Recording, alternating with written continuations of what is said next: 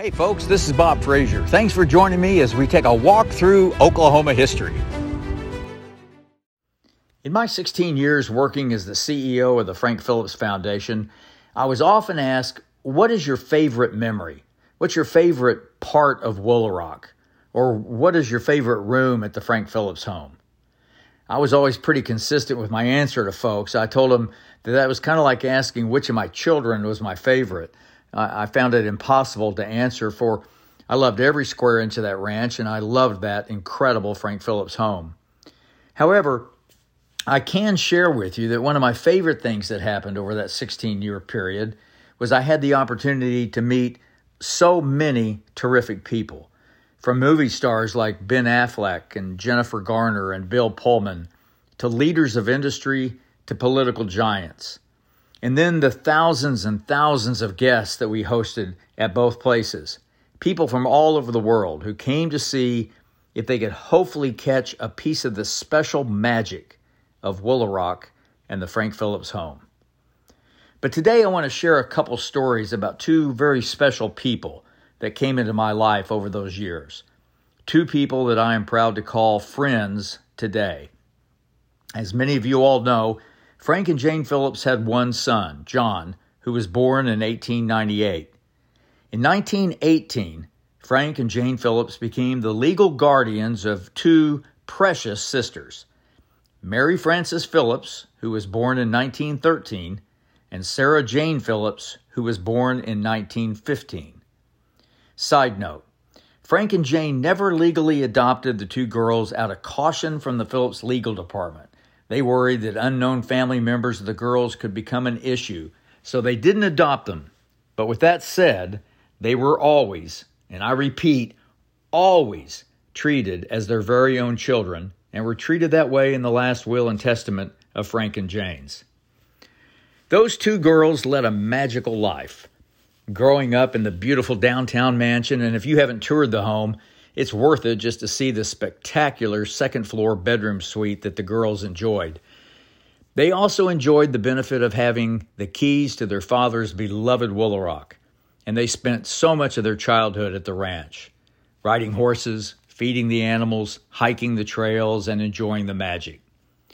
The two sisters grew up to become wonderful ladies. In 1935, Mary married Marcus Lowe, and in 1937, Sarah Jane married Frank Burgish.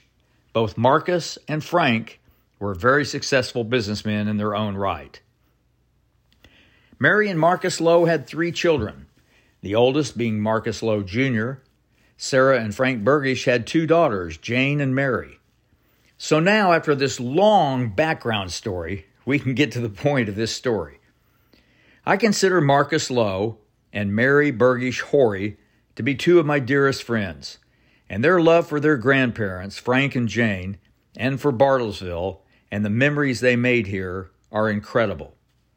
I can sit and listen to them for hours as they share firsthand experiences of Frank and Jane Phillips, Woolaroc, and the Frank Phillips home. These aren't second and third-hand stories. They lived it.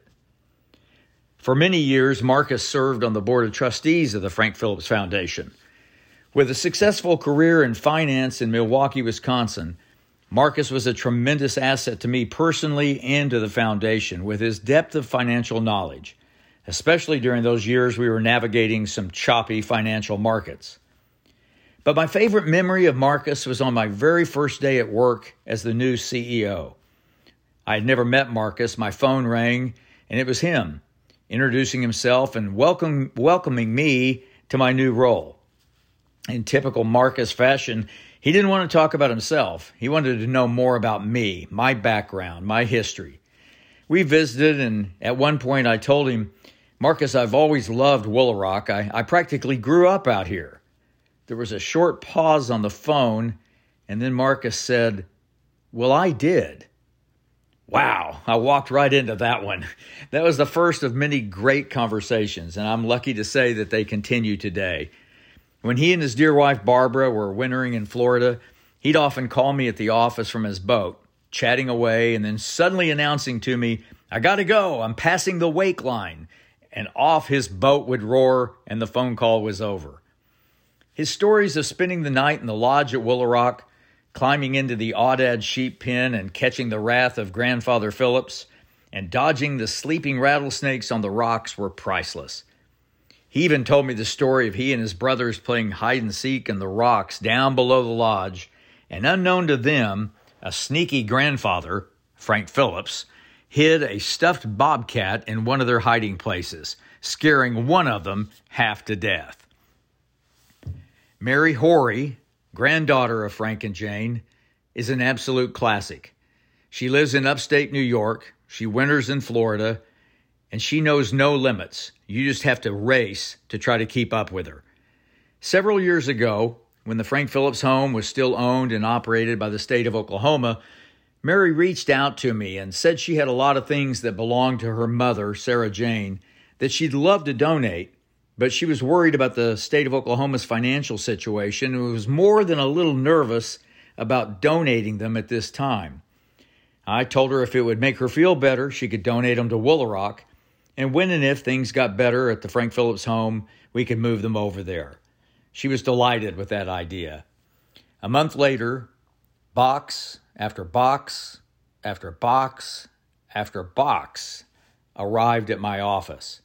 Her mom's dresses, hats, furs, handbags, jewelry, books, and more.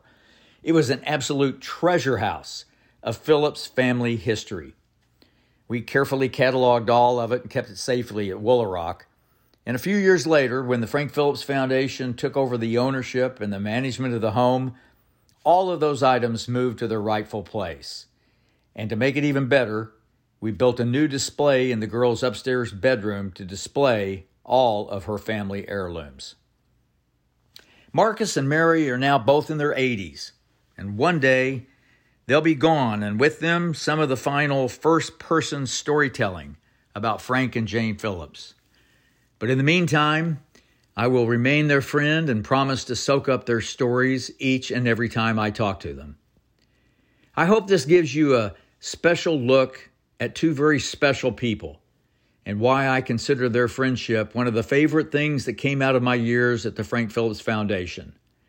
The grandson and granddaughter of the man who built Bartlesville, Oklahoma, and Phillips Petroleum Company. They are part of our history, and they are treasures. But to me, they are friends. Thank you for joining me today. I'm Bob Frazier, and remember, trust everyone, but be sure you cut the cards. If you enjoyed cutting the cards with Bob, come experience Oklahoma firsthand in Osage County, where the smiles are always free. Find out more at visittheosage.com.